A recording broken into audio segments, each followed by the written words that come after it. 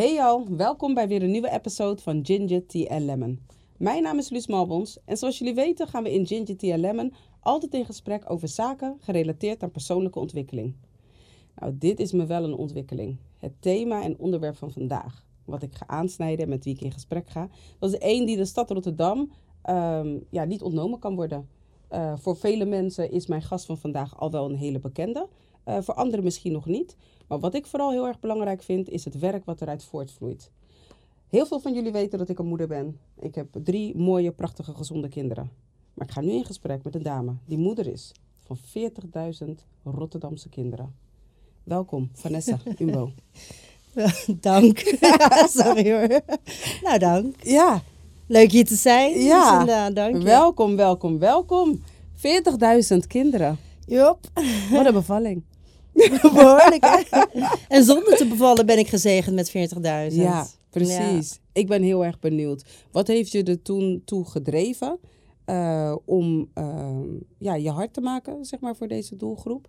En verder wil ik ook daarna gaan praten over het boek wat daar ook uit is geboren. Laten we bij het begin beginnen. En dan, terwijl jij vertelt, schenk ik even een theetje voor zin. Ja, heerlijk. Dank je. Ik leerde gewoon toen ik zelf getroffen was door het falende systeem. En zo in de armoede en schulden terecht kwam. Wat armoede werkelijk was. Ik dacht, weinig geld, een beetje beperkt. Dat het vooral dat was. Maar toen ik er zelf in zat, leerde ik het verlammende effect, de stress. En het feit dat je dan gewoon eigenlijk helemaal niet meer functioneert zoals je gewend bent. Ja. Dus plannen, organiseren, een zin formuleren. De meest simpele dingen, ik kon het niet meer. Ja. En in diezelfde periode leerde ik dat 1/4 van heel deze stad hier in Rotterdam gebukt gaat onder armoede. Toen dacht ik, what the fuck? Ja. Toen leerde ik dat het 1 op de 4 kinderen treft. En toen ging mijn hart zo bloeden. En een luide stem riep me, mijn inner voice. Zeg, Vanessa, sta op, ga voor mijn kinderen staan. Toen was eigenlijk een soort van mijn passion en purpose weer geboren. En voelde ik in alles. Dit wordt mijn taak in het leven. Voor deze kinderen opstaan. Wow. Voor hun welzijn gaan staan. En er tegenin gaan. Dus voor mij is het systeemfalen armoede. Ja. Politieke keuzes of gebrek aan goede keuzes. Ten behoeve van ons allemaal. Ja, ja. Dus toen dacht ik, dan wordt het tijd dat ik in ieder geval mijn stem verhef en kijk waar ik mensen of kan raken, inspireren om samen met me op te staan. Of op een of andere manier zelf ook iets te doen. Want ik denk dat we allemaal een eigen verantwoordelijkheid hebben voor onze samenleving en met name de kinderen.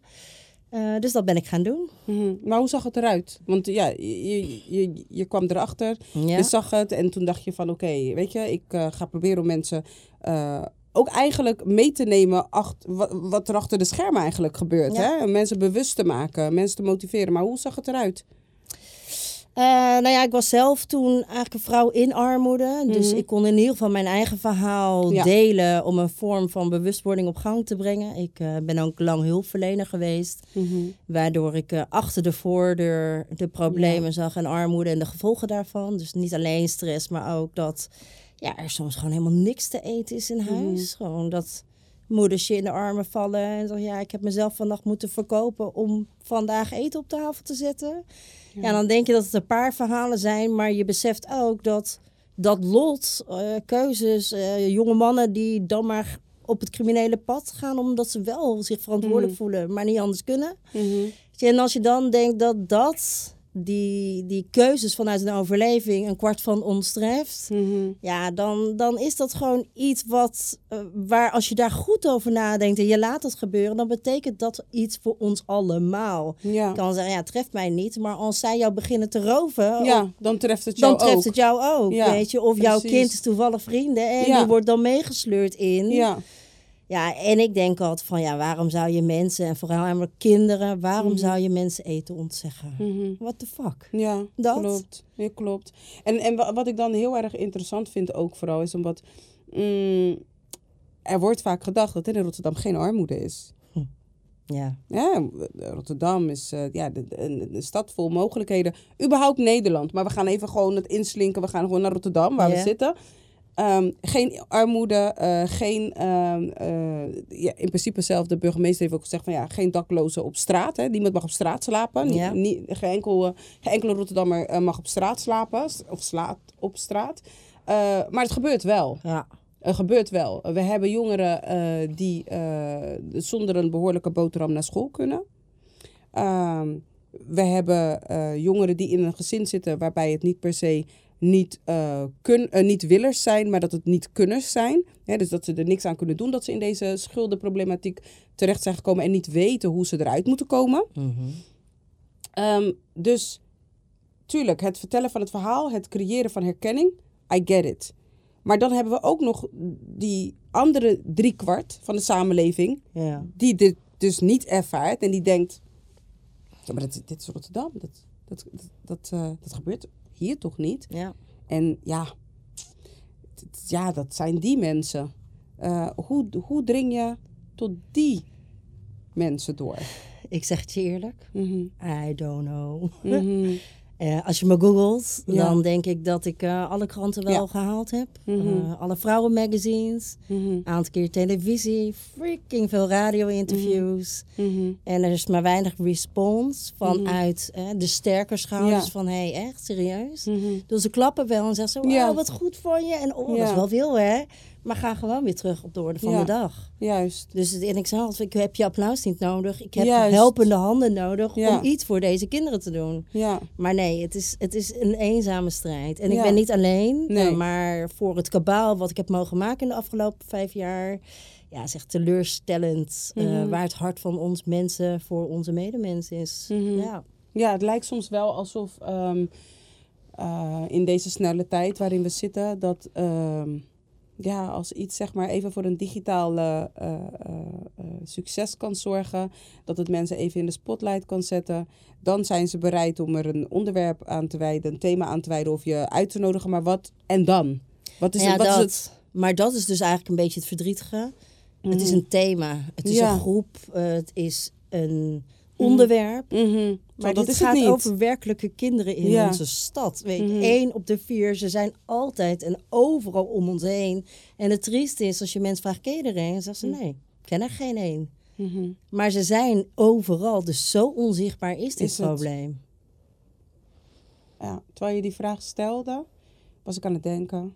Van als ik mezelf de vraag ken ik dat, ik zou ook waarschijnlijk zeggen, nee, ik ken ze niet persoonlijk. Ja. Maar ik heb ze wel gezien, want ik heb ook een tijdje op een bewindvoerderskantoor gewerkt.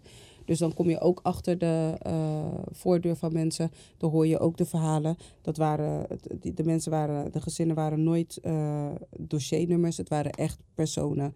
Dus ik had ook best wel veel contact. Dus ik ken het beeld. Maar als ik dan probeer te denken van oké, en je zegt 1 op de 4. Als we gaan nadenken, dan denk ik, maar wacht even, Luus. Hoeveel ken je er? Ja. En waarschijnlijk ken je ze. Maar alleen omdat de schaamte zo groot is en dat taboe daarop heerst. Mm-hmm. Ja, we don't know. En dat maakt het ook een beetje ongrijpbaar. Ja. Dat maakt ook dat mensen zich eigenlijk ook niet van bewust hoeven te zijn. Mm-hmm. Want het is er. De cijfers liegen er niet om. Al moet ik zeggen, de nieuwe cijfers... In mijn tijd was het 1 op de 4. Mm-hmm. Het schijnt dat het nu 1 op de 6 wordt geroepen. En dan soms 1 op de 5. Oh, oké. Ja, dan ik denk, ik ben benieuwd wat er dan... want wat is er dan veranderd? Nou ja, dat. Mm-hmm. En als je zegt, van, maar dan hebben we nog 75% over.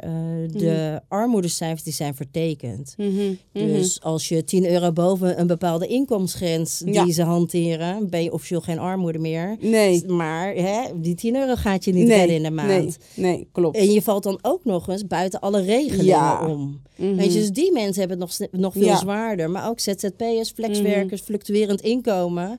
wordt ook niet in de cijfers meegenomen. Mensen in instellingen... mensen die hoge inkomens maar schulden hebben. Mm-hmm. Dus als ik dan denk van oké, maar als die dan ook nog maar meekomen... of de horecaondernemers nu hier in Rotterdam alleen al... Ja, dan denk ik dat het eigenlijk iets over 40-45% werkelijk gaat. Dus als je het op besteedbaar inkomen zou meten, dan ben ik benieuwd op wat voor percentage je dan uitkomt. Ja. Dan denk ik dat er altijd een groot percentage is that really couldn't care hoe het met de ander gaat, zolang ze maar oké zijn. Dus ik vraag me af, hoeveel procent in de stad Rotterdam is aan te spreken op van, hey, do you care? Kun je iets doen? Ik denk dat je nog maar 20-25% kan aanspreken. Ja, dat is triest. Dat is triest. Dat is echt triest. Want dat is... Jeetje. Ja. Besef. Ja. Besef. Dat is triest. En dan eigenlijk, als je dan bedenkt dat je zou het... Ik denk persoonlijk dat de groep nu nog onzichtbaarder is geworden vanwege het hele corona gebeuren. En dat er natuurlijk heel veel thuisscholing was of thuisles, online lessen waren. Je hoorde ook de verhalen van dat bepaalde scholen kinderen kwijt waren. Hè? Ze wisten niet waar ze waren, werd niet ingelogd, et cetera.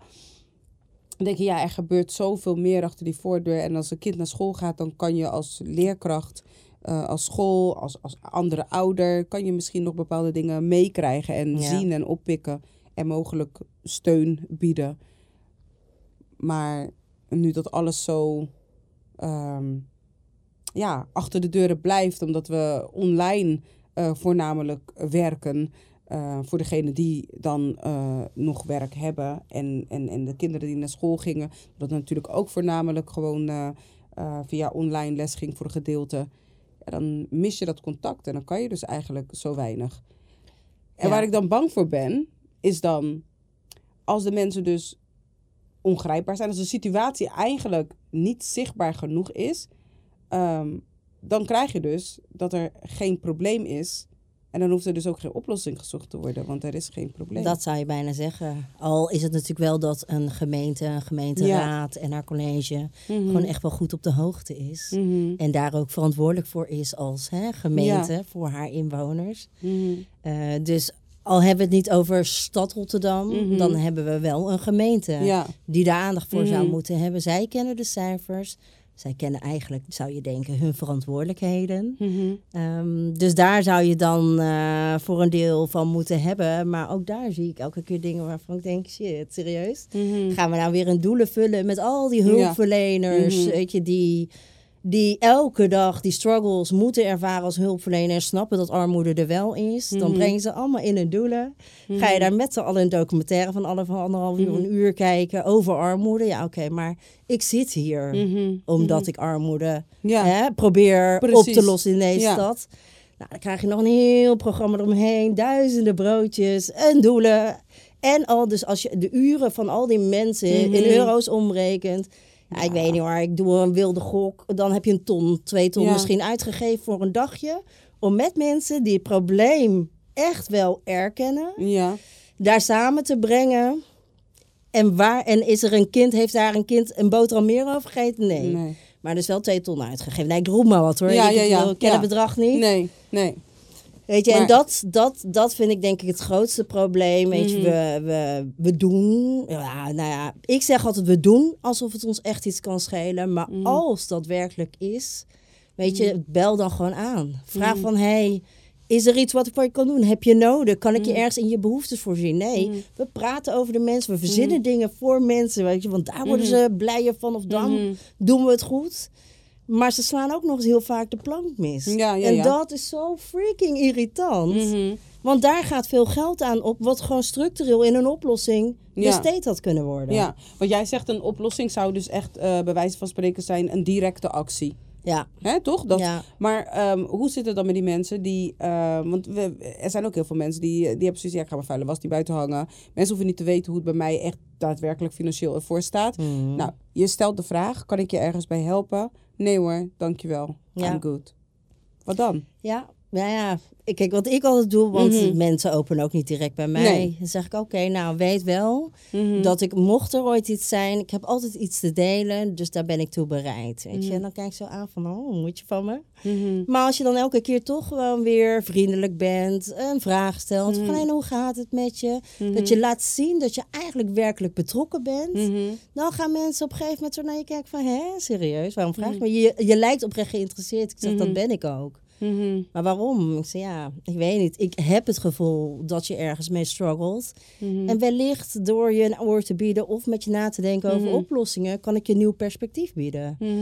Dus tuurlijk, ik ga ook niet meteen van als ik denk van, ik heb lang in de schulden en armoede gezeten. Everybody knew in deze stad. En toch waren er eigenlijk maar weinig mensen die me vroegen, heb je wel wat te eten vanavond? Weet je, maar echt weinig, weet je. Dus ook op die netwerken, waar ik met al die mensen zeggen, we hebben echt een probleem, we moeten iets doen, we moeten dit, we moeten dat.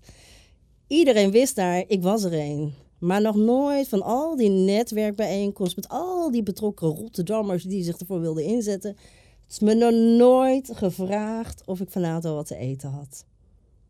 Dus ik vraag me dan af, wat willen we dan allemaal doen? Wat doen we? Wat doen we? Ja.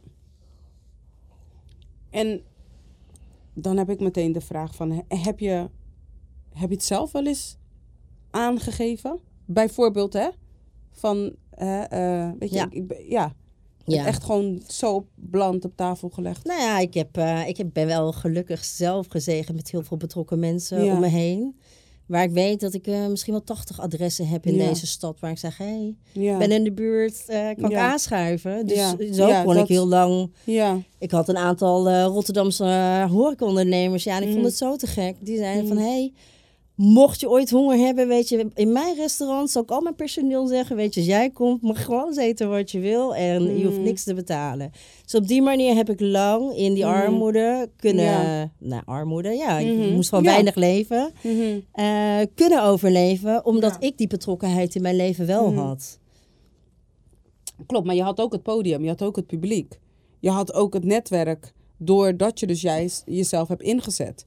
Maar die mensen die dat dus zeg maar niet hebben, daar zal zo'n horeca-eigenaar, zo'n restauranthouder niet van zeggen van, kom maar binnen. Nee. Snap je? Dus het is ook een beetje, en nou begrijp ik het, want op een gegeven moment ben je het gezicht van. En heb je ook, laat je ook zien waar je voor staat. En heeft men het idee dat ze je kennen. En als ze je kennen, dan gunnen ze je. Ja. En zeker als ze zien waar je voor staat. Ja. Maar dan de andere mensen, die kennen ze niet. Dus het schiet me ineens te binnen. Er is een concept in, nou betalen ze me niet voor deze reclame, maar ik vind het wel een heel mooi idee, dus ik ga het gewoon vertellen. Maar er is een concept, het restaurant bestaat er al heel lang. Ik ben even kwijt hoe het heet. Maar het zit bij Oostplein. Het zit bij Oostplein, in de buurt. Dus veel met groenten? Nou, het is een vegan restaurant. En ze doen veel van wat ze ophalen. Nou, je kan dus zeg maar de maaltijd voor een ander betalen. Oh, oké. Ja, dus je gaat daar eten en je kan dus uitgestelde betaling noemen ze dat. Je kan gewoon een maaltijd betalen, zeg maar voor degene die na jou komt die het dus niet heeft. Dus als er iemand bijvoorbeeld komt en die heeft het dus niet, dan heb jij zeg maar die maaltijd betaald, maar je weet ook niet voor wie het is. Nee, precies. Dus dat is natuurlijk ook gewoon het mooie omdat je van wat geven. kan missen, kun je een paar euro's extra neerleggen en dan heb je voor heeft iemand anders. Ja, precies. Lief. Volgens mij zoiets heet het. Oh, is dat het? Ja. Ja, zo met zo'n mooi blaadje. Ja, volgens mij heet die. Ja, het zit daar zo. Oh, really? Is dat lief? Oh, dan ga ik daar een keer leuk. Volgens mij heet het lief. En anders heb ik 2 keer reclame gemaakt. Maar who's counting? Nee, maar volgens mij heet het lief. Maar ik ben er een paar keer gaan eten. Ik vind sowieso ook dat ze heel heerlijk eten hebben. En het is volledig vegan. Dus dat is voor mij ook wel super tof. Maar dan denk ik, dat zijn van die bewuste acties die wij als mensen, als gewone burgers, en niet, je hoeft er niet per se rijk voor te zijn. Want ieder beetje helpt. Precies. Weet je? En ik kan me ook voorstellen dat bijvoorbeeld een restauranteigenaar of een horeca-medewerker, in welke branche je ook mag zitten, al is het kapper of whatsoever, dat je niet aan de lopende band natuurlijk gratis maaltijden of gratis knipbeurten of gratis whatsoever kan weggeven. Want anders kan je ook wel opdoeken. En ben je de groep. Ja, precies. En je daar mengen van, hey joh. Nee, dat is niet leuk. Maar dat is wel iets wat, weet je, dus je moet maar ik wel... denk als we allemaal een beetje doen, hebben we samen natuurlijk enorm veel. Mm. Ik denk dat hier werken iets van 200.000 mensen in de haven. Ja. Als al die mensen bereid zouden zijn om 1 euro van hun salaris af te staan. Ja. Heb je 2 ton. 1 euro. Iedereen 1. Je hebt 2 ton. 5 euro per kind. En dan kunnen we ze in ieder geval een week met boterhammen voordat ze de deur uitgaan naar school voeden. Maar dan krijg je verhalen zoals, ja, maar er zijn al zoveel initiatieven. Ja. Is dat dan niet al voldoende? En hoe weten we zeker dat die financiële stroom echt neerkomt op de plek waar het voor gezegd is te zijn bedoeld, weet je wel? Het wantrouwen. Ja, dat wantrouwen. Dat komt er natuurlijk, want als mensen gaan rekenen, kijk, die ene persoon die denkt van, ja, oké, een euro. Maar op een gegeven moment gaan ze met z'n allen als collectief nadenken van, maar wacht eens even, ja, wat je zegt, zo, dan hebben we het ineens over tonnen, wacht even. Maar hoe weten we zeker dat Vanessa daar niet een mooie Lexus van gaat kopen. En dat ze dan ineens lekker sexy loopt te doen op Dubai. Ik noem maar even wat. Ja, kijk, sowieso, wij zijn een stichting, dus wij moeten sowieso, we hebben een penningmeester. Ja, nee, ik neem nu jou als voorbeeld, maar bedoel gewoon sowieso. Dat is hoe mensen denken. Dat is denk ik ook een beetje het probleem. En ik denk dat media daar een enorme bijdrage aan levert. Ik had het laatste radio-interview op 1, nieuwsoverzicht. En daar zit ik dan en ik kom op voor deze mensen. Ja. Zegt die interviewer. Heb je de krant vanmorgen opengeslagen? Want voorpagina nieuws. Mensen die van de schuldsanering gebruik maken, die maken er misbruik van. En ze gaan met het geld wat ze wel hebben het casino in. Ja, zegt die man, dat is er ook. Ja, die groep is er ook, dus ja. En ik zeg ja. En ik zeg, er zullen nog wel wat mensen zijn. Ik zeg, maar het onderzoek is gebleken dat ook met die bijstandsuitkeringsfraude, het was nog geen 1%. Het was nog geen 1%. Maar media, zie je wel, profiteurs, dit, dat. Dat frame wordt op heel die groep gezet. Het maakt dat iedereen zegt, maar het zijn maar uitkeringen. Ze zijn uitkeringen, ze zijn lui, ze willen niet. Ze doen wietplantage en ze komen in hun BMW bij de voedselbank. Ja, als je dat maar allemaal blijft roepen, weet je, doe je echt enorm tekort aan überhaupt het grote probleem. De mensonterendheid van armoede. Maar aan een hele grote groep mensen die je stigmatiseert. En echt het medialandschap zit er vol van. Verschrikkelijk, echt. Ja, maar weet je wat ik dan altijd zo grappig vind ook? Ik bedoel, het kan zo zijn dat die gast aankomt, is een BMW bij de voedselbank. Maar ze vertellen nooit dat die BMW uit 1980 of 1975 komt, hè? Ja, dat. Ze zeggen alleen van, hij komt aanrijden in een vette BMW. Plus, misschien heb ik het wel geleend van de buurman, omdat die voedselbank die 40 kilometer verderop zit. Precies. Je weet niks, maar dit is echt het land van het oordeel en het vingertje. En dat is volgens mij het grote probleem, weet je? Dat we vinden zoveel, we vinden van alles. Sowieso vraag ik me af, wat doet het ertoe wat je vindt? Maar dat is iedereen about you. Jij leeft dat leven niet, dus je weet het niet, je ervaart het niet. Nee. En dus is het makkelijk om vanuit je torentje, om daar een oordeel over te vellen. En te vinden dat mensen dan maar een tandje harder moeten gaan, omdat er andere voorbeeldfiguren zijn bij wie het wel is gelukt. Ja, die is ook vanuit de armoede. En bedoel, ik kan me voorstellen dat iemand misschien heeft gezegd tegen jou van, jij hebt erin gezeten, maar dat zit je nu niet meer. Dus dat zouden die andere mensen dan toch ook kunnen? Ja, maar ik heb mijn huis ervoor moeten verkopen. Ja. Dus ik zit er wel weer lekker bij, maar ik leef van mijn overwaarde. Ja. Dus weet je, kijk, dat is denk ik ook inderdaad gewoon het grote probleem.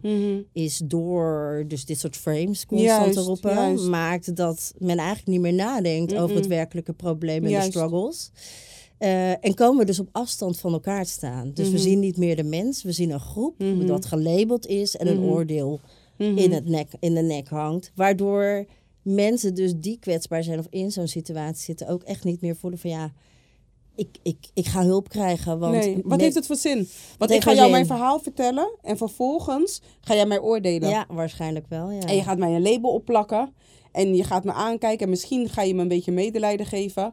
En if anything, misschien geef je me een luisterend oor, maar ik loop weg en voor mij is de situatie onveranderd. Ja, dat. En dat ervaren helaas de mensen ook in hulpverlenersland. Ja. Dus ja. Maar wat bedoel je in hulpverlenersland? Dus dat hulpverleners eigenlijk een beetje...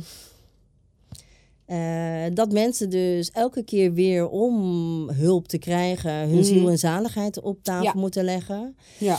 En dan soms blijkt uit dat gesprek dat je niet bij de verkeerde instelling terecht bent gekomen. En zeggen, oh ja, maar als dit speelt, dat speelt... dan moet je eigenlijk naar die instelling. Sorry, hier is het telefoonnummer. Ga je daar maar aanmelden. Ja. Kom je weer in een soort 6 weken, 8 weken traject... misschien wel een wachtlijst.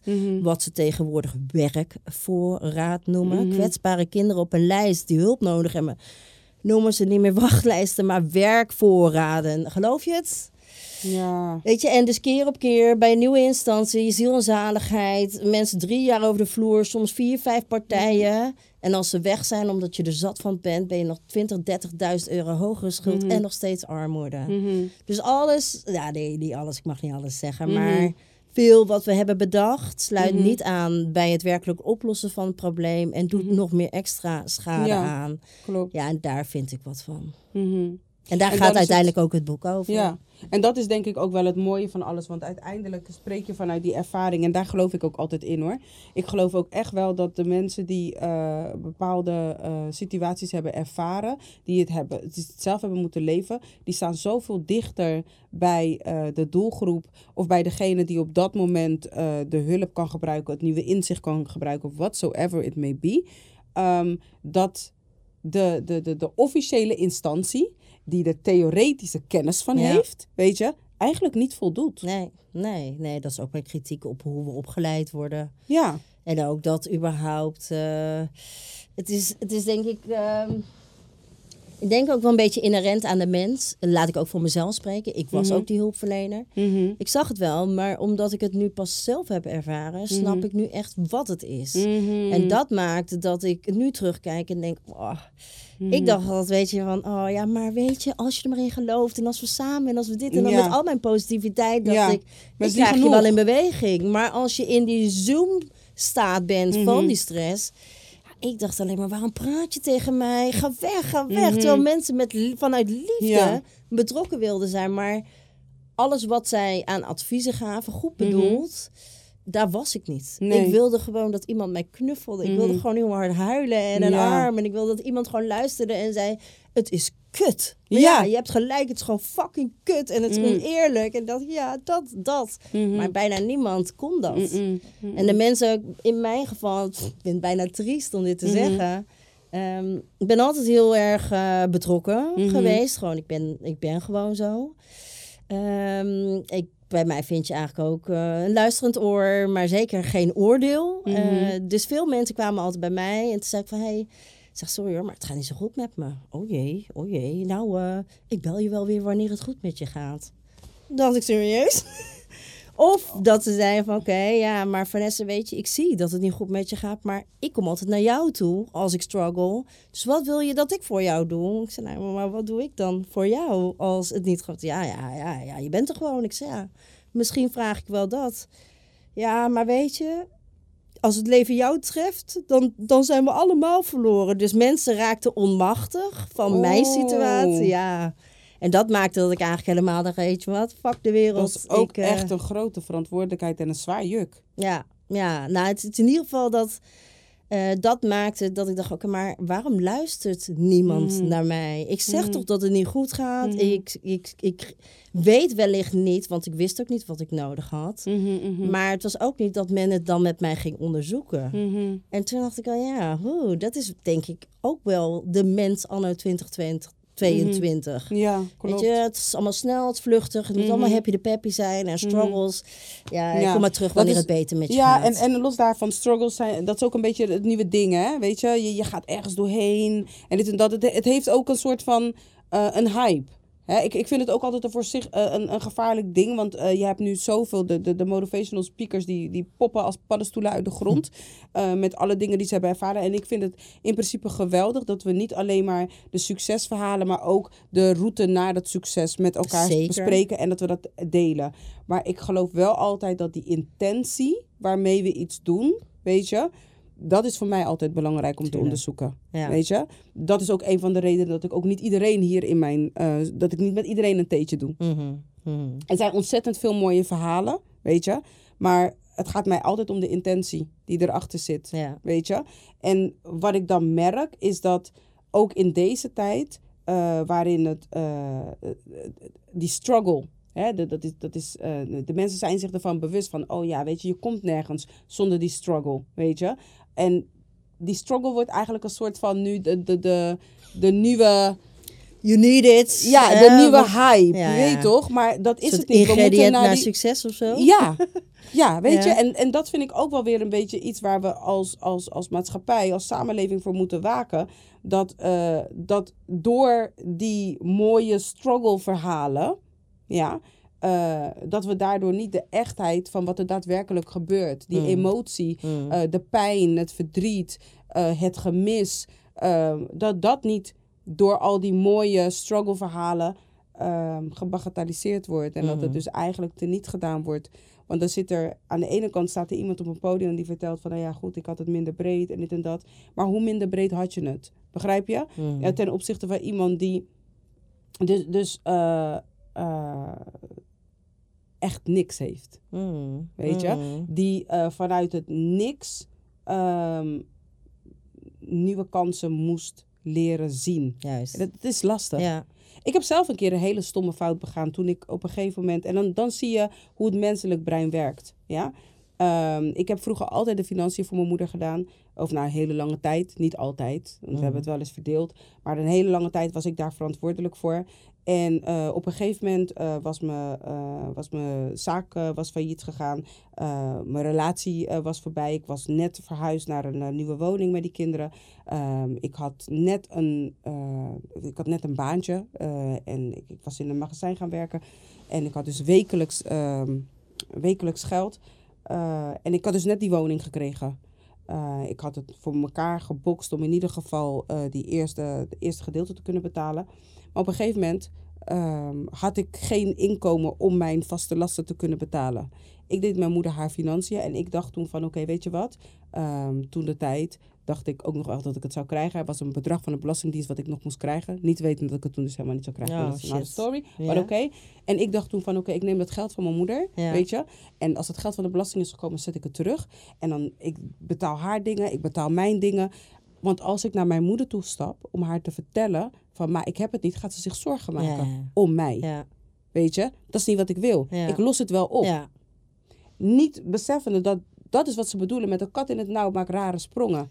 Ja. Iets wat je normaal gesproken nooit zou hebben gedaan. Ze heeft me altijd je blindelings... Je zit niet aan haar geld zonder dat je dat vraagt. Nee, ze heeft me altijd blindelings kunnen vertrouwen. Ik heb mezelf altijd blindelings kunnen vertrouwen. En tot de dag van vandaag kan ik wel naar eer en geweten zeggen dat het nooit mijn intentie was om van haar te stelen. Nee, maar dat deed je eigenlijk ook niet. Alleen zo werd het later geframed. Ja. Omdat mensen het verhaal wellicht niet... Ja, of niet willen zien. Of er een oordeel over hebben. Ja. Weet je? Maar dat is zo makkelijk om te denken vanuit ratio als je niet in die situatie zit. Want als ik nu terugkijk naar de persoon die ik nu ben, dan denk ik, sowieso zou ik het iemand anders hebben afgeraden. Maar als ik nu kijk, dan denk ik ook van ja, ik zou een andere keuze hebben gemaakt. Yeah. Maar op dat moment werkt jouw brein niet zo. Het enige wat je ziet is van oké, weet je wel, alles komt nu op me af. Ik moet nu zorgen dat dit is de oplossing. Yeah. Anders sta ik straks met mijn 3 kinderen op straat. Waar ga ik naartoe? Weet je? Dus je denkt, oké, zo los ik het op deze manier. Dat komt goed. Niet wetende dat je gewoon op dat moment gewoon een heel spinnenweb voor jezelf aan het... Ja, nou ja, kijk, mensen, juist door die stress daalt het IQ met 11 tot 13 punten en kom je in een soort overlevingsmechanisme. En het enige wat je bezighoudt is de struggle van vandaag. Ga ik eten? Hoe ga ik ooit de huur nog betalen? Hoe, weet je? Dus dat zoomt alleen maar in je hoofd de hele tijd. Ja. Dus long-term nadenken of überhaupt, weet je, verder reachen. Van, nee, maar als ik nou deze stappen... Nee, dat lukt gewoon niet. Dat zit er niet in. Nee, dat zit er niet in. Je hersenen werken zo anders. Dus daarom heb ik ook zoiets van... ik vind het altijd lastig om, zeg maar, ik ben een gevoelsmens. Ik ga heel erg op mijn gevoel af. Als ik een verhaal... Ik wil het geen verhaal noemen. Als ik een les, een ervaring... Als ik het binnen voel komen, dan heb ik zoiets van, weet je, daar ga ik dan mee aan de slag, weet je. En dat binnenvoelen komen, dat kan op verschillende manieren zijn. Weet je. Het kan me of heel erg enthousiast maken, of het maakt me een beetje verdrietig, of het maakt me nieuwsgierig. Maar het laat me wel beseffen dat doordat we als society zo gewend zijn om van tijd tot tijd bepaalde thema's te hebben die gehyped worden, die agendapunten worden, die een manier worden om in de picture te staan, succesvol te zijn, dat we daarmee hele doelgroepen gewoon uitsluiten. Ja. En is de samenleving inderdaad verdeeld in doelgroepen. Terwijl als je het gewoon weer terugbrengt naar dat we allemaal gewoon mens zijn. Ja, dan gaan we echt heel anders met elkaar leven. Ja, klopt. Maar dat is het ook. Ja, ik vind het heel mooi dat je dat zegt ook eigenlijk. Ja. Het begint al bij het zaken doen, hè? Dan moet je je doelgroep gedefinieerd hebben. Ja. Dat ook. Ja. Het is een hele... Ik denk ook, als ik zie wat een zootje president of minister-president Rutte ervan maakt. Ja. Mm-hmm. Weet je, dan wordt Nederland vanuit een soort BV-gedachte gerund op dit moment. Klopt. Weet je, leef je genoeg op, is er niks aan de hand. Blijf je daar ergens in de safety net. Mm-hmm. Weet je, ben je kwetsbaar... Terwijl je niet eens dan per se dom hoeft te zijn. Maar je bent ook gewoon mens met live events, scheiding, verlies, name it, weet je. Maar dat kan niet. Want als dat zo is en je hebt geen buffer en je kan niet meer aan de slag. Ja, nou, dan ben je gedoemd voor de schulden en de armoede tegenwoordig. En eenmaal schulden, voordat je überhaupt zo'n aanvraag schuldhulpverlening door bent, ben je al vaak 2-3 jaar verder. Ja, klopt. Moet je nog 3 jaar, dus 6 jaar, jij en je kinderen in een soort hel. Een soort gevangenis. Met €70 per week moet je het maar doen. Maar daar heb je nog niet eens eten van gedekt. Maar er wordt verwacht dat je dan ook al het andere nog aan kleding, aan schoolreis, weet ik veel... What the fuck? Waarom? Denk nou na. Tuurlijk kan je dat niet van 70. Maar dat is wel de norm. Ja, klopt. Ja, dat is gewoon onzin. Denk je? En als je nou zou denken, weet je... maar we hebben het geld niet. We zijn nummer 4 rijkste land ter wereld. Dus het zijn de keuzes die we maken. Het zijn keuzes, ja. Het is niet van we hebben het geld niet. Maar het is van... Wij willen het niet daaraan besteden. De paar procent van de overheidsbegroting wat in Den Haag voor het land wordt uitgegeven. Heb je armoede, heb je alle schulden weggekocht, heb je een vorm van basisinkomen. Kun je heel de toeslagen onzin weg saneren. Kun je heel veel hulpverleners waarschijnlijk weer gewoon zorg laten bieden. Omdat ze niet met bullshit en randzaken bezig moeten zijn. Die de overheid ook nog eens, degene die mij moet beschermen als ik kwetsbaar ben... is het de overheid hier in dit land die de grootste schuldveroorzaker is. En dat dan ook nog eens degene bij wie ik om hulp moet gaan vragen, bedelen, om mezelf in mijn basisbehoeftes als mens te voorzien. Ja, tuurlijk worden mensen wantrouwend. En Ooit wel eens gedacht om de politiek in te gaan? Ja, nee. Ja, het wordt me vaak gezegd, maar ik moet er niet aan denken, joh. Nee. Als ik in zo'n ruimte binnenloop waar ze zitten, dan verlies ik al 30% van mijn energie. Als ze beginnen te praten, dan denk ik, dan krijg ik errors. Ja. En als ik begin te praten, dan kijken ze, meisje, hey, wees blij dat je hier mag zitten. Ja, dag, nee. Politiek, maar daarom doe ik het liever buiten. Ik doe het liever zelf. We zijn gezegend om nu in het Wima Sangha meer ruimtes te mogen gebruiken ten behoeve van onze gemeenschap.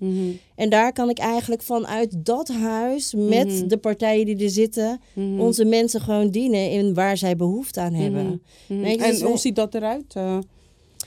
Het zijn gewoon heel veel ruimtes die we mogen programmeren. Dus we kunnen huiswerkbegeleiding bieden. We kunnen gewoon een koffietafel, een maatschappelijk werkpuntje of iemand weet je, die informatief is, die je eventueel helpt met de papieren. We kunnen kinderen aan talentontwikkeling laten doen. Weet je, ik geloof ook als je kinderen empowert en hun skills helpt ontplooien, dat zij veel zelfverzekerde en bij voorkeur zelfgezekerde kinderen worden. Waardoor ze dat patroon, wat vaak ook weer, het is een beetje transgenerationele problematiek. Wanneer je ouders in armoede leven, dan is het ook zo'n onbewuste boodschap naar jou. Ja. Van nou, dit is wat het leven is. En het leven van die andere mensen is niet voor ons weggelegd. Nee, precies. Als dat integreert en internaliseert, weet je, dan is dat ook wat je denkt dat het is. En dan zeggen ze, dat dubbeltje wordt dat kwartje nooit. Ja. En dat dubbeltje is nooit als dubbeltje geboren. Je was al goud. Ja. En door deze samenleving, en dat we ons niet goed hebben georganiseerd, maken ze je wijs dat je een dubbeltje bent. En never believe it, kids. Never believe it, alsjeblieft. Ja. Weet je, en ik denk dat als wij zelf verantwoordelijkheid nemen en dingen organiseren, dat al onze kinderen wel die kansen krijgen, ja, dan doe ik het goed. Weet je, dus daar wil ik mee bezig zijn. Oplossingen, onze kinderen en waarvoor onze mensen empoweren, educate, empower. En laten we gewoon wel zelf samen voor elkaar zorgen. Juist. Ik denk, hoe meer je dat doet, hoe meer mensen daar de waarde van voelen. En hoe meer mensen ook weer meer mensen gaan dienen. En dat je op die manier eigenlijk weer een soort beweging vanuit liefde, compassie en medemenselijkheid voor elkaar krijgt. Dat is in ieder geval waar wij mee bezig zijn. Ja. En als ik dan zeg maar heel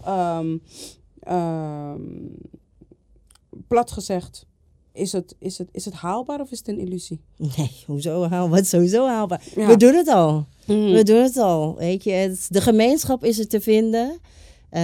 We zitten naast de school waar 80% van alle kinderen in de wijk op school zitten. Dus daar hebben we de gesprekken mee. Dus op het moment dat wij klaar zijn met, we zijn het nu een beetje mooi aan het maken.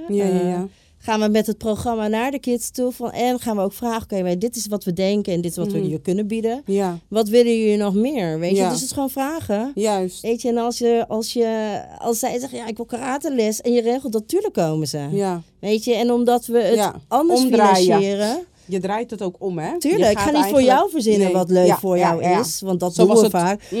Laten we maar zo'n rapper in.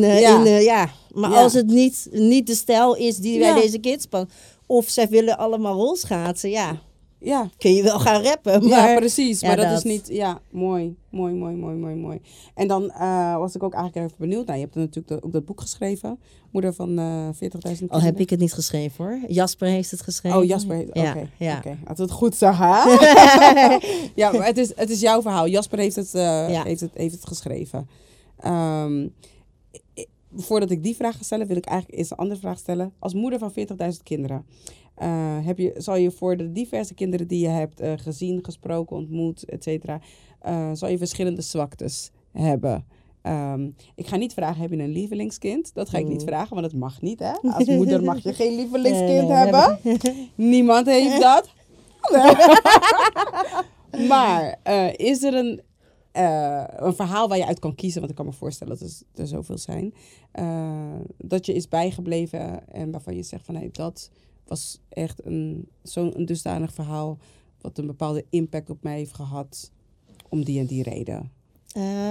Er is een meisje geweest, ze is nog. Ja. En ze is tegenwoordig echt een soort powerhouse. Ze heeft meerdere bedrijven op haar naam staan. Ja. Ze is vlogster, ze is actrice, ze rapt, ze is internationaal fotomodel en ze werkt ook. Misschien weet ik niet of ik dat met haar, maar goed. Ja. Ze heeft in ieder geval haar dingetjes op orde. Zij deelt ook haar verhaal in mijn boek. Dus daarom durf ik het nu ook te delen. Ze heet Lindsay. Ja, ik wou net zeggen. Ja. En Lindsay mocht ik toen zij, denk ik, net 18, 19 was, kwam ze bij mij in zorg toen ik nog hulpverlener was. Afgegleden in de criminaliteit. En toen ik haar verhaal hoorde, bleek dat haar keuze om geld te gaan verdienen op straat te maken had dat ze 1, honger had.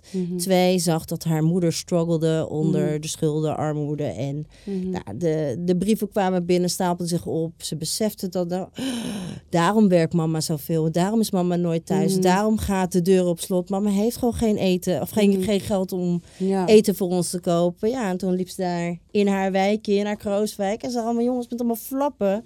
En dacht van, hé, maar die flappen gaan wel maken dat ik mijn moeder kan helpen. En dat zij misschien minder kan werken. En misschien wel met mij op de bank kan zitten, 's avonds.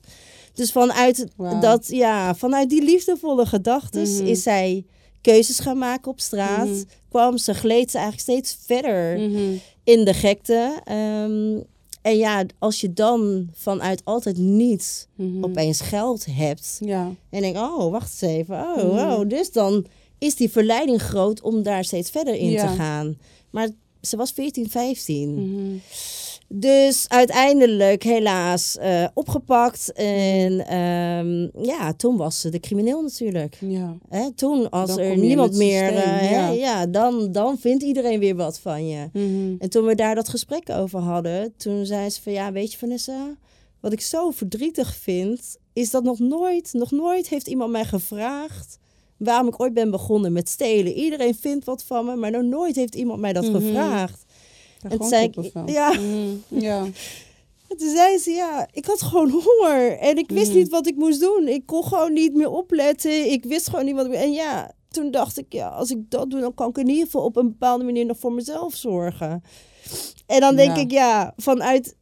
Vanuit dat wij falen om gewoon in de basis te zorgen dat alle kinderen alles krijgen wat ze in de basis als mensje. Mm-hmm. Gewoon kinderen met behoeftes, basisbehoeftes. Als wij ze daarin niet voorzien, verleiden we ze eigenlijk tot keuzes die we dan weer veroordelen. En zeuren we dat de zorg duur wordt, dat er veel criminaliteit, dat onze kinderen depressief, zwak, misselijk.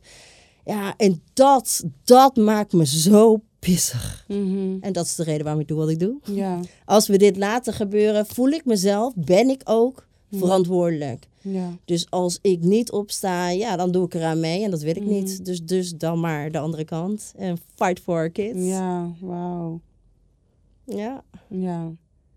Dus Lindsay is mijn aanleiding. Mm-hmm. Tegelijkertijd zegt zij ook in haar verhaal van er was maar 1 persoon nodig. Ja.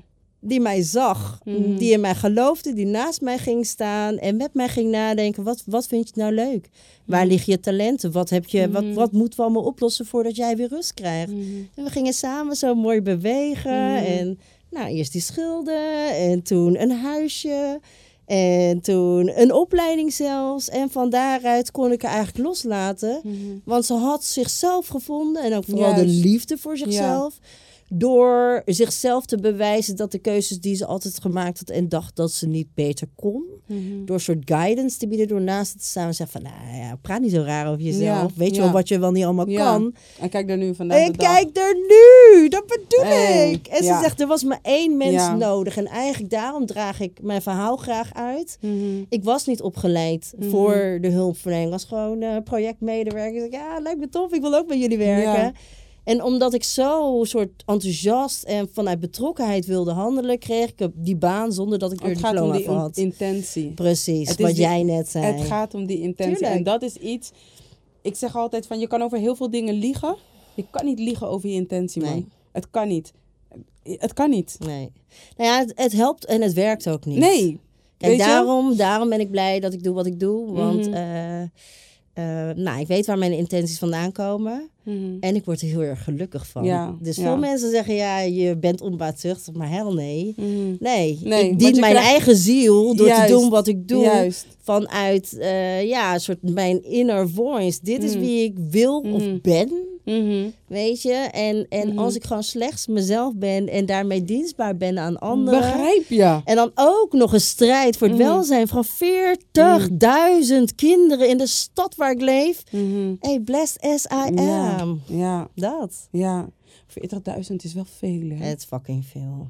Het is schandalig veel. Laat het even gewoon tot je doordringen, hè? Laat het gewoon even 40.000 kinderen. Je kan er een Feyenoordstadion mee vullen. En ze maakt zich druk in deze stad op het bouwen van een nieuwe. Shame on you. Dat is echt. Ja. Ja, oké. En dan denk ik meteen van, want 40.000 kinderen, dat is gewoon echt veel. In Rotterdam. 1000 is al te veel, hè? Ja, klopt. Maar ik bedoel, in Rotterdam. Voor mij lijkt Rotterdam vaak zo klein. Ja, zo groot zijn we ook niet. Nee, weet je, maar als je dan beseft dat, als je dan ineens, weet toch, cijfers hoort. 40.000 kinderen. We hebben het niet over 40.000 gezinnen. Nee, kinderen, echt kinderen. We hebben het over 40.000... Die in de basis van hun leven staan en zich nog moeten ontwikkelen. Ja. En die dus eigenlijk al gewoon 2-0 achterstand hebben. 6-0, 8-0. 6-8. En tegen de tijd dat ze een beetje op 0 staan, hebben ze de rugzak van de struggles, die ze de rest van hun leven meedragen. Ja, en de een gaat het redden en de ander niet. Ja. En omdat we dus niet de juiste, omdat ze dus niet de juiste mensen, de juiste cirkel om zich heen hebben. En misschien moet ik het zelfs omdraaien, omdat wij niet als maatschappij niet de juiste cirkel bieden. Precies. It takes a village to raise a child. Ja, weet je? Ik denk dat daar waar wij weer snappen wat onze verantwoordelijkheid als volwassenen is. En alle kinderen, als onze kinderen gaan zien, dan gaan we altijd betrokken zijn. Ja, klopt. Weet je, en dan heb je geen oordeel. Je wil gewoon dat het goed. Het is volgens mij ook. We zijn een beetje getraind op ieder voor zich. Terwijl hoe meer we elkaar dienen, hoe meer we met elkaar sterk blijven. En het vooral ook fijn hebben met elkaar. Ja, nogmaals, ik heb echt heel veel toffe, betrokken mensen om me heen. En dat maakt dat, al heb ik geen cent te makken, ik ben nooit echt arm. Ik ben ook nooit echt alleen. En ik voel me juist heel rijk, omdat ik weet, weet je, they got me. They got me. Ik hoef geen dag zonder eten door het leven te gaan. Ik kan overal bij, ik kan bij veel mensen vragen. Maar besef ik me ook wel, want ik dacht, bless. En toen maar dat is wel omdat jij zo bent. Ja, klopt. Dus hoe meer je ook vanuit liefde opereert, hoe meer mensen de liefde in jou herkennen. En ook het gevoel hebben of het verschil wat die liefde en betrokkenheid in dat leven van die ander maakt. En dat maakt dat er een soort wederkerigheid ontstaat. Ja, precies. En dus we betrokken naar elkaar blijven. Ja, en dat is die law of attraction waar iedereen het altijd maar over heeft. Ik denk dat het is van, als ik ga zitten en ik ga mediteren en ik ga mijn positieve affirmaties, dan trek ik dingen aan. Nee. Die law of attraction werkt van binnen naar buiten. Het is datgene wat jij uitzendt, dat is wat jij ook weer aantrekt. Weet je? En zoals dingen altijd zo mooi zijn, toch? Van the color of purple, weet je? Wat is... Kijk, nu ga ik weer zomaar iets verzinnen, hè. Maar in elk geval, het gaat... Ik doe dat veel te vaak. Ik moet daarmee kappen. Maar ik ga naquoten. Dus ik ga die quote soort van waarschijnlijk een beetje... Misschien kunnen we erin verkrachten. Maar het is in elk geval... what you are trying to do to me is already done to you. En alles wat jij aan mij geeft, is al onderweg. Weet je? Is al onderweg naar jou terug. Ja. Het is de intentie waarmee jij de dingen doet. Ja. Weet je? En dan daarom, op het moment dat het niet goed gaat met mensen, of dat ze in een bepaalde staat verkeren, dan vergeten ze af en toe om te kijken van oké, weet je, wat is de energy? Wat heb ik eigenlijk de wereld in geholpen? Wat heb ik eigenlijk gegeven dat dit nu weer op mijn pad komt? En niet alles heeft te maken met schuld of zo, hè? Maar het is meer van de energy. Wat geef ik, waardoor ik dit ontvang, weet je? Ja. En hoe meer je eigenlijk de mensen om je heen verzamelt, die dus ook jouw energy kunnen helpen shiften. Want dat is soms ook wat we gewoon puur nodig hebben. Dat inderdaad, je raakt weet je? Iets, ja. Dan kun je ook jouw mindset en dan kunnen er ook andere dingen in beweging worden gebracht en in gang worden gezet. Ja, het vaak dat we denken van, maar ik heb jou toch geholpen, dus je moet mij helpen. Nee, dat is niet hoe het werkt. Wees gewoon, help gewoon omdat dat lief omdat is. Je kan, omdat je kan. Toch? Ja. En dan opeens, weet je, komt hulp uit onverwachte hoek en denk je, maar waarom? Ja, omdat het kan. Ja, weet je, dus ik hoef het niet van die ander en ik hoef helemaal niet per se iets voor terug. Nee. Het is wel fijn als je met elkaar verder komt en elkaar helpt. Ja. Maar dat is niet... Ja, ik heb wel heel vaak bewust iets gedaan voor een ander, omdat ik heel erg bewust van de engelen om mij heen ben. Weet je, dat ik echt zoiets van... Ik was gewoon blij om iets voor een ander te kunnen doen van... dit is mijn kans. Weet je, mensen hebben mij geholpen. Mijn cirkel heeft mij echt geholpen op zoveel verschillende vlakken, dat ik dan echt denk van, weet je, dan ineens hoor je een verhaal van iemand en dan denk je, ik kan helpen. Yeah. Ik ga het doen. Want dat gevoel, ik ga er gewoon van stotteren, maar dat gevoel wat je krijgt wanneer iemand jou zonder oordeel, zonder verwachting van tegenprestatie, gewoon met alleen maar liefde helpt, dat is zo onbetaalbaar. Ja. Ja. En het feit dat... Maar je voelt het in heel je zijn. Dat is het bijzondere. Weet je, dat het raakt iets in je. Volgens mij is het ook gewoon leven. Mm-hmm. Weet je, ik bedoel, waar we heel erg in ons hoofd gewend zijn om te leven... en alles te beredeneren en te berekenen... om onszelf veilig te houden... is zo'n act of love. Iets wat je niet tegen kan houden en dat gebeurt. Ja. Maar het laat mij wel altijd weer echt nog meer mens voelen. Hè? Iemand zag mij en iemand wilde iets doen voor mij. En denk, oh, wat lief. Weet je, dat kan ik dan zo waarderen. Waardoor ik dus ook weer gewoon geraakt word. En ik daarom ook de waarde daarvan ken. En het daarom ook juist hartstikke leuk zie jouw gezicht helemaal glimmen. Oh, dan kan ik iets doen voor een ander. Ja, ik word er ook heel erg blij van. Ja. Weet je, dan ben je gewoon zo dankbaar. Dan ben ik zo van... Ik heb, weet je, en het mooiste van alles vind ik dan nog, dan heb ik het gedaan. En alleen ik weet het. Dat maakt me gewoon, it's like... Ja. Nee, maar je hoeft het natuurlijk ook niet... Nee. Kijk, doe je het voor de intentie? Ja. Of doe je het om op Facebook of Insta interessant te doen? Weet je, dus dan heb ik het gedaan, heb ik iemand geholpen. En dan ben ik zo blessed. En dan denk ik, oh, wat mooi dat ik heb kunnen helpen. Dat ik in de gelegenheid was. Dat ik in de good headspace was om dat te kunnen doen. Dat die persoon mij heeft vertrouwd om dat te kunnen doen. Ja. Want dat is ook zoiets, hè. Ja. Mensen zijn ook bang om hulp te aanvaarden, hè. Want... Weet je, het vertrouwen wordt soms ook wel eens beschaamd, en weet je. Ja. En dus het is niet makkelijk om te ontvangen. Weet je, en dat moeten we ook leren zien. Dat het voor mensen die het moeilijk hebben ook lastig is om te ontvangen. Ja, is het ook. Omdat daar een soort radertje vanuit een angst... kijk, als je maar veel negatieve ervaring hebt... Ik bedoel, alleen al met een gemeente of een overheid... Degene van wie je mag verwachten, they got you. Ja. Als dat al niet het is, dan waarom zou jij, een wereldvreemde... mij willen helpen? Ja. Wat wil je van mij? Precies. Vanuit de ervaringen krijg je natuurlijk ook een soort wantrouwen. Ja, klopt. En dat is waarom ik... wat er allemaal nu gebeurt. En het boek vult zich dus ook heel erg met systeemkritiek. Ja. Hè, we hebben van alles verzonnen wat dan moet aansluiten. En daarom is de chaos af. Maar de mensen die routes moeten bewandelen... om daar te komen waar je denkt dat je hulp krijgt... die route is al een oerwoud.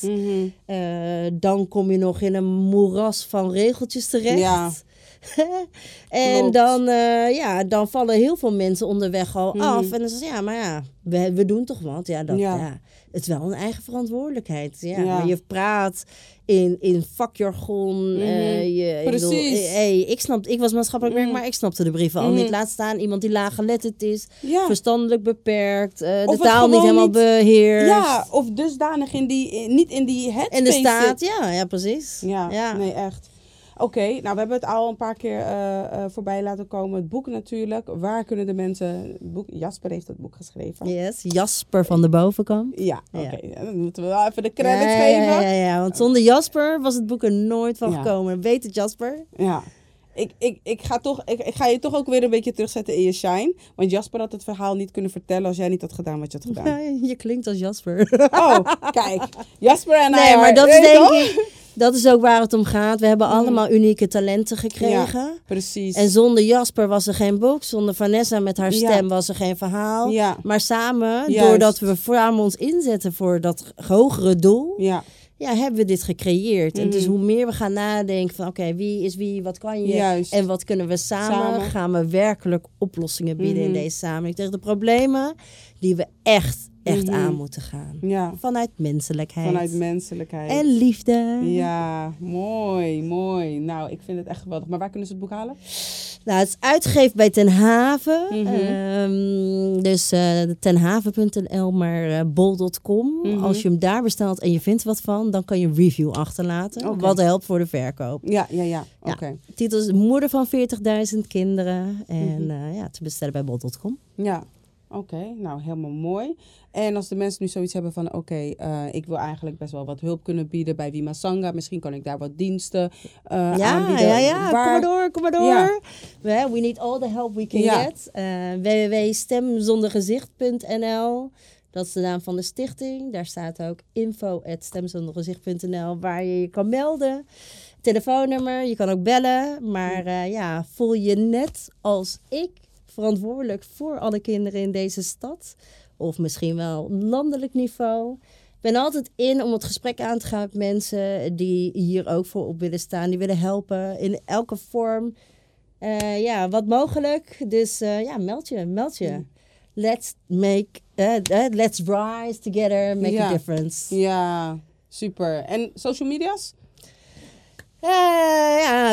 Zoek onder stem zonder gezicht. Of Vanessa Umboh. Veel gaat wel ook onder eigen titel eruit. Omdat het een soort mix is van precies. Armoede, kinderen, passion en purpose. Ja, dus dat. Ja, nou super. Hartstikke bedankt dat je er was. Ja, laatste dingetje. We hebben het natuurlijk gehad over jouw boek. Zijn er nog andere boeken die mensen zouden kunnen lezen? Waarvan je zegt van, dat helpt ook om bepaalde inzichten te creëren.